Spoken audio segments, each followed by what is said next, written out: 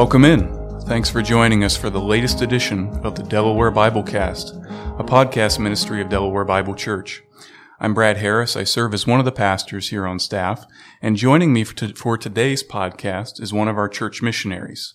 Now, for his safety, for the ministry that he does, we're not going to be sharing with you who is joining us today, but we know that he has a lot of great content to share with us, specifically on the new face of missions that we're facing here today.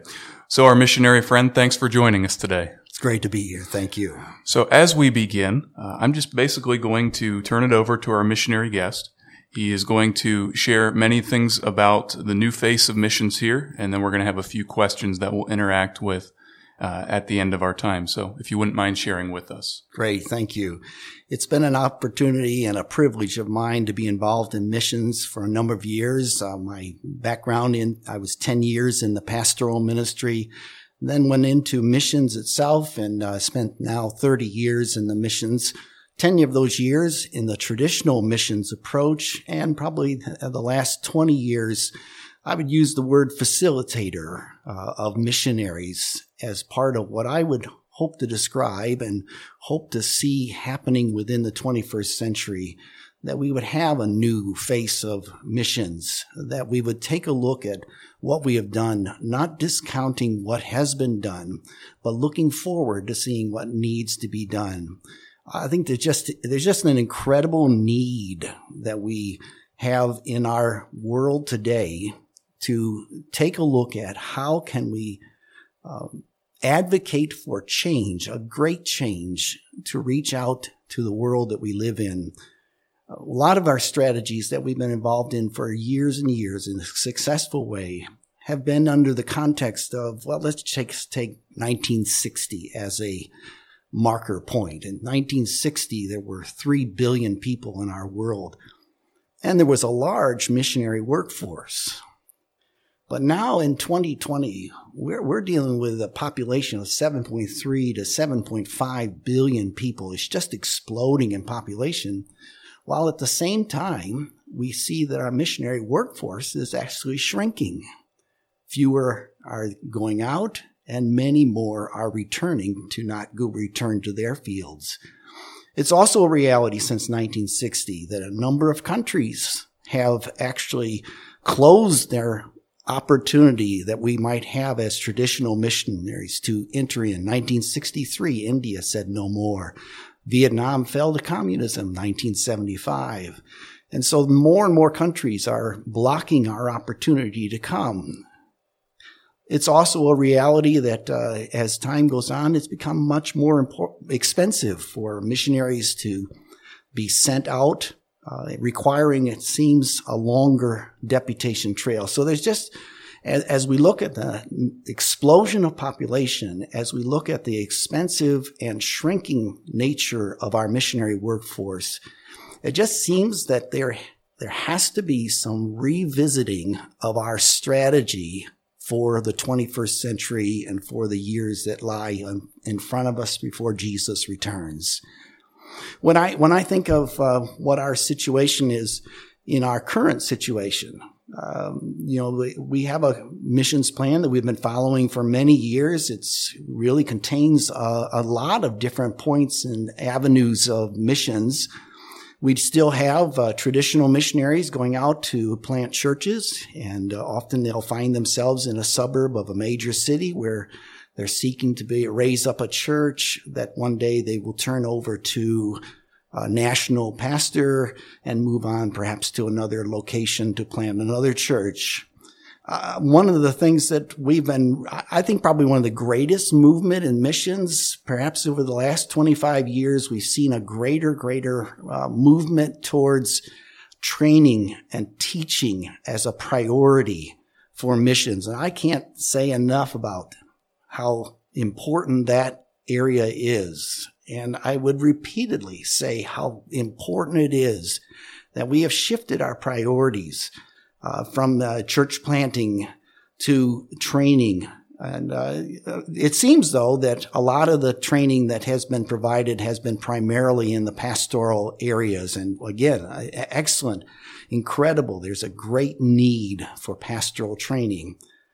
But thank the Lord, training has become a real big part. There are those, and praise the Lord for them, those that are trying to reach out to the closed countries, places that have shut us out or never allowed us to be in. There are those that are doing tent making. There are those that are doing businesses, mission, English as a second language. I participated in an organization that sent out people for that purpose. Thank the Lord, they're there, they're doing their work, they're attempting to reach out to those closed countries, but you do recognize the difficulties they operate on as they are limited by the time that they're able to give to the ministry. They're limited by the location that they can be at and how far their mobility is. And they're limited by their platform that they have to maintain, or otherwise they can't remain in that country. It is another interesting thing that's been happening over the last 25, 30 years. A lot of nationals have made their way here to raise support from the American churches. And as a result, organizations have come together for the purpose of facilitating the flow of funds back to them in their location. Interesting situation, working with nationals.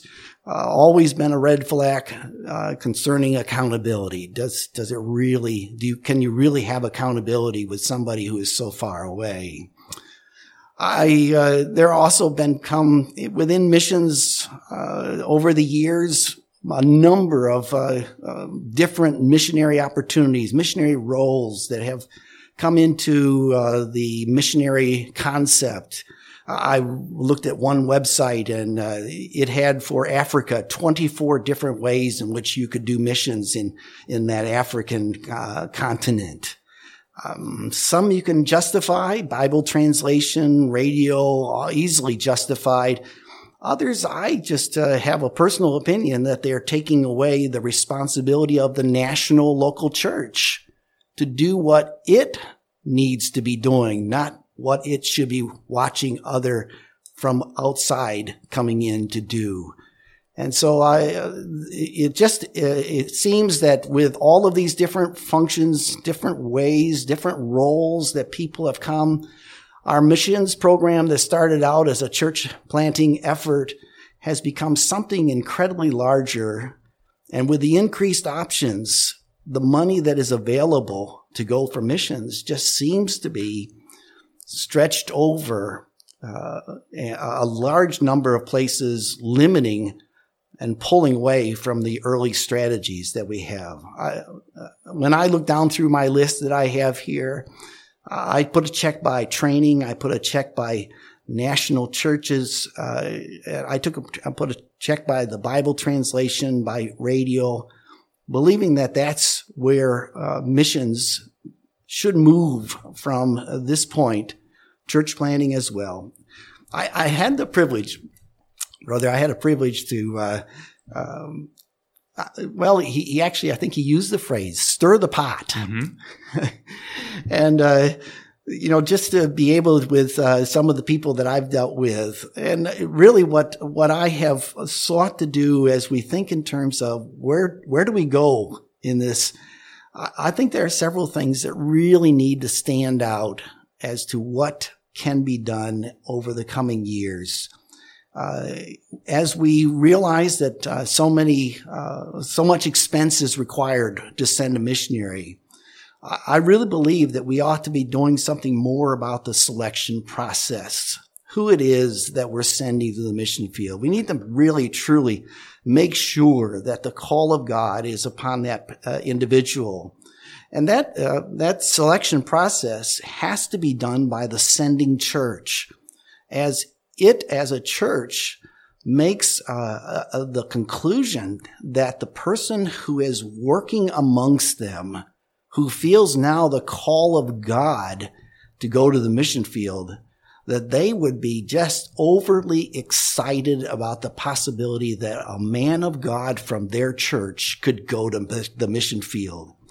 It's something that you can't have by just simply picking somebody who came out of the Bible college. I really would have the opinion that we should not be sending people who have just gotten out of Bible college Or looking at some people who are inexperienced, people who have never done the work that they say they're going to do when they get to the mission field. Instead, I think we need to start looking at our churches and asking our sending churches, pick from the experienced people in your ministry, people who have worked for you, you discipled you won them to Christ, you discipled them. You watch them as they go for training. They came back and they're working amongst you, and people are excited when actually the whole church just rises up with incredible enthusiasm when your person announces to you, I believe God's calling me into missions, and everybody stands and cheers. That's great. When they have done so, then comes what I think is the next part, and that is to motivate the sending church. If you are so excited about your called man of God to go to missions, then you ought to be the one that's looking to say, what's taking so long for him to get to the field? The sending churches can no longer just sit back and watch some missionary go out and raise his money and go here and there and take 3 to 4 or 5 years. That's insane. The sending church, if you truly believe this man is called of God, he's somebody from among you, then you need to figure out how to get him there. And so that whole idea of support, it begins with what you are willing to give as a sending church, and then how many other churches can you work with, encourage, let them listen to the story, so that this man who is called of God is not sitting here. He is on the field doing what God has called him to do.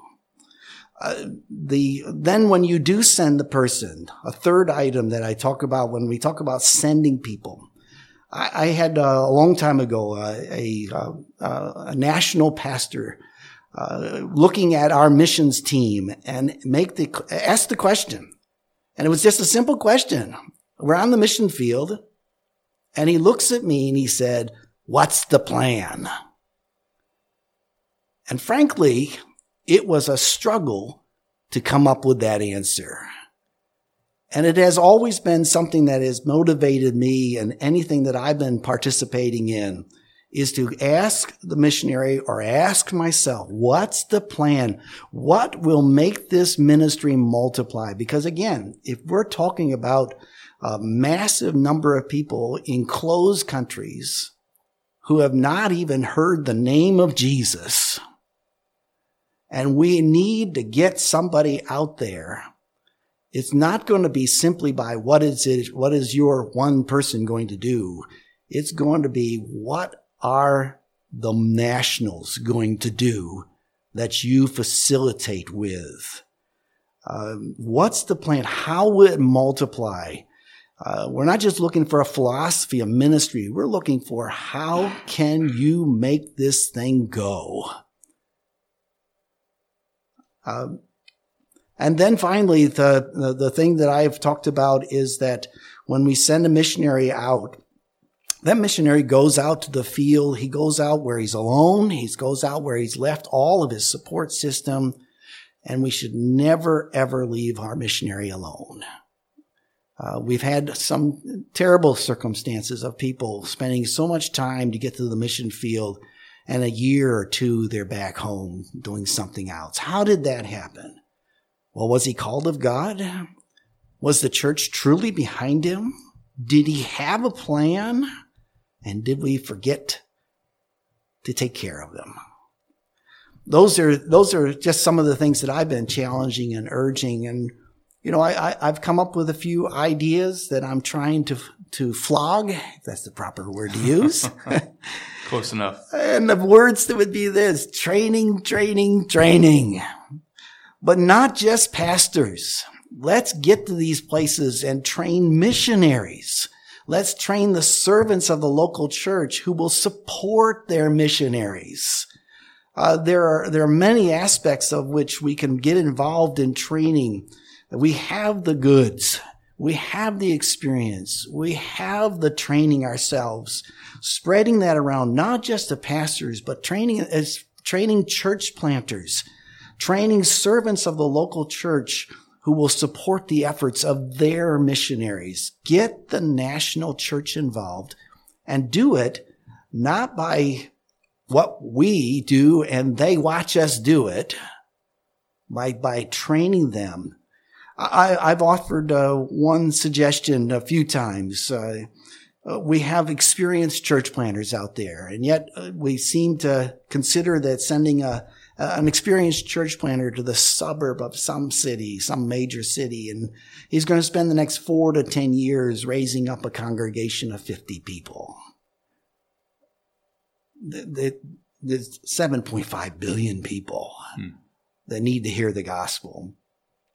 How about, what if an experienced church planter was placed in the middle of a major city, took 4 national believers from out of the Bible college, the seminaries, the training places where this great training is going on.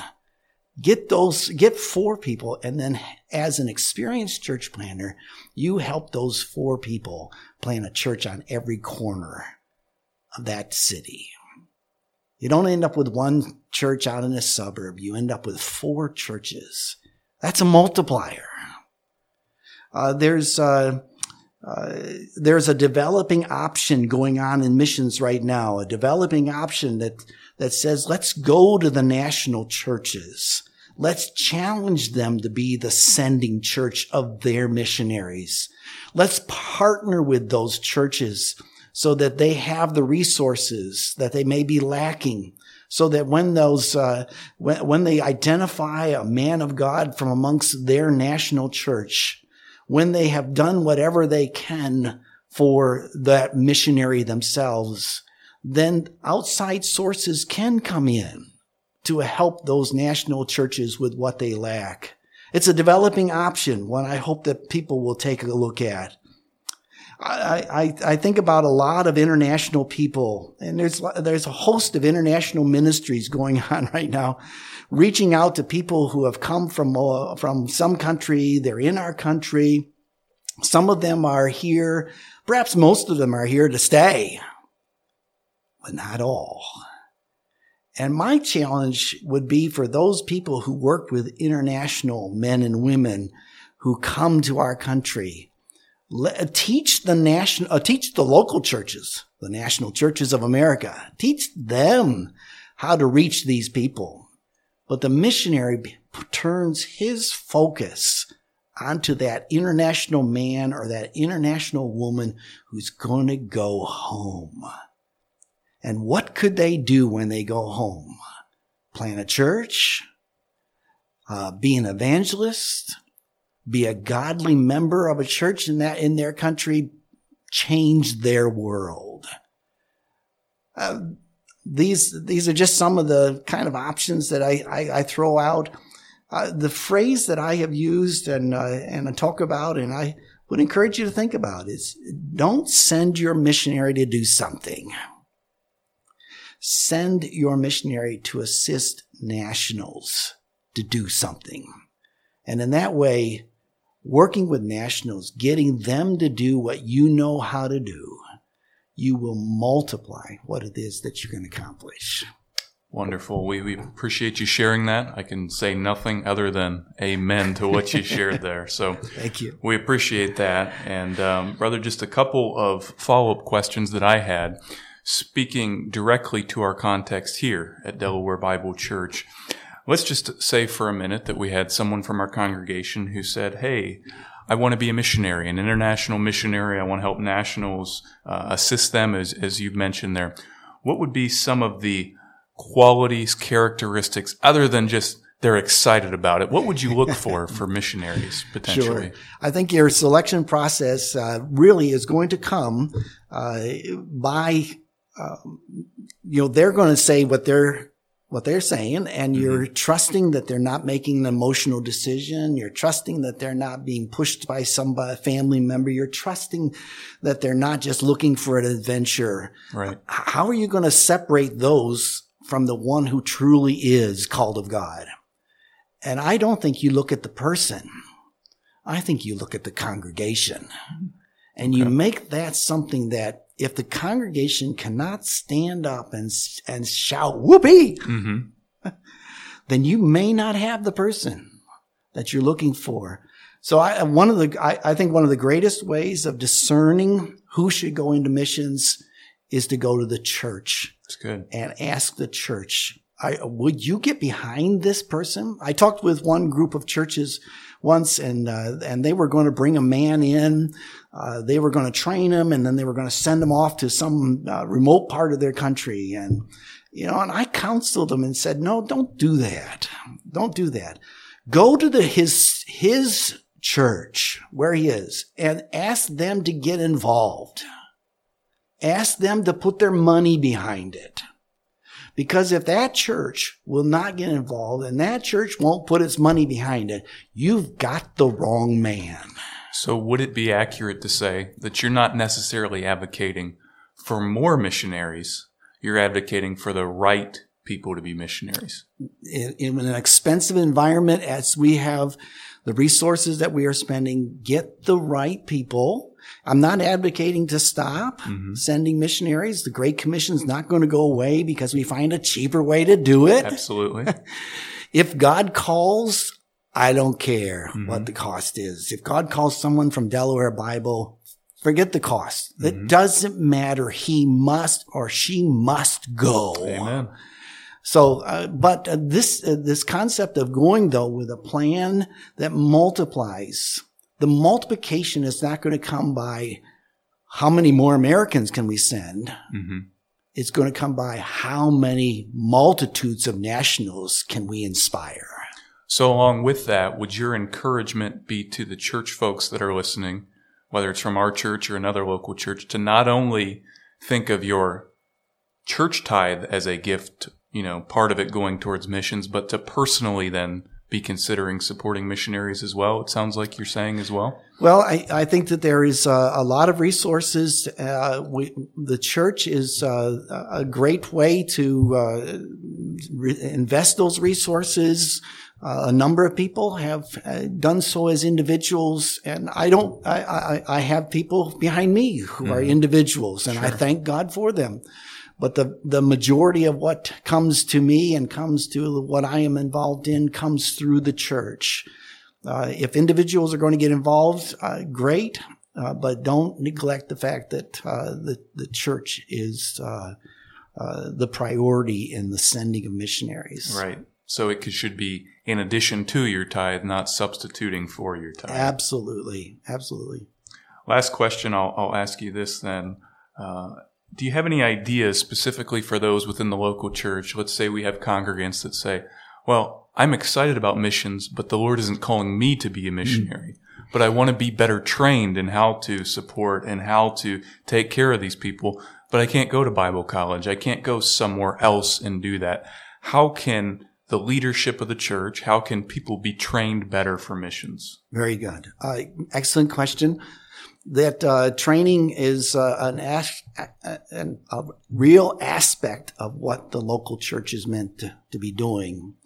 And, one of the things that can come as part of that training, especially in missions, we call upon our pastors, we call upon you to be involved in training people in the very things that you're talking about.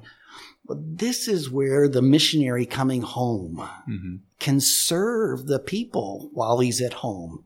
I think the greatest trainers of people wanting to support missions are the missionaries themselves, clearly expressing, what it is they do, how they do it, and how you can help us to accomplish our task. So the training does not end when you leave the mission field. Right. You come home to train. And again, when I talked about those international students or those international men and women who have come to our country, and you're looking at those that might go back, the ones who stay, that's the church's job, not the missionaries. Don't send your missionary to reach international people in your community. That's the church's job. But who's going to train them to do that? That's the missionary's job. So I think that when missionaries come home, It's supposed to be a rest, I guess. It's when you travel it all around, I would advocate for missionaries being put to work in especially their sending church for the purpose of training their people for missions. Wonderful. Well, this has been a great conversation. We really appreciate you joining us today.